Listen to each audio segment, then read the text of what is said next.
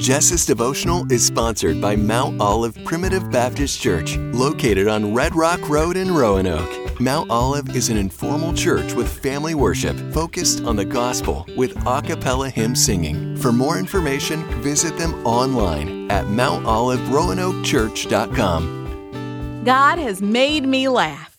Sarah in the Bible said that. And on this International Women's Day, Sarah is the woman I am thinking about because Sarah is who I've been identifying with a lot lately. God made a promise to her and Abraham.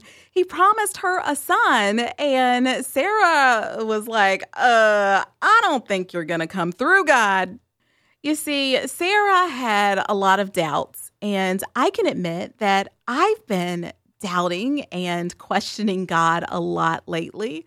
I've been praying about something for a really long time, and there have been moments where I've even asked, okay, God, are you even hearing me? Are you even listening to me?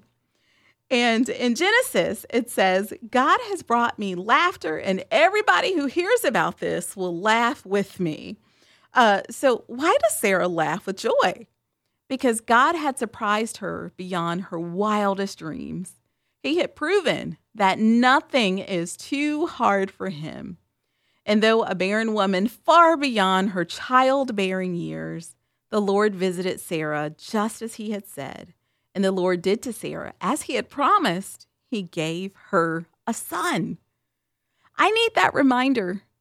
I'm the one who needs to stay faithful.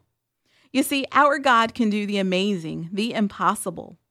And though we may succumb to sinful doubts just like Sarah, they don't have to finish our story. The Lord will bring joyful laughter to our hearts if we wait in patient trust. You might be in a situation where you've been praying, you've been wondering, God, are you listening? Are you there? God, can you get me out of this situation? His promises never fail, arriving in their impeccable timing and form. Just remember Sarah's testimony when you start to doubt and laugh with her. Marvel at our omnipotent Redeemer.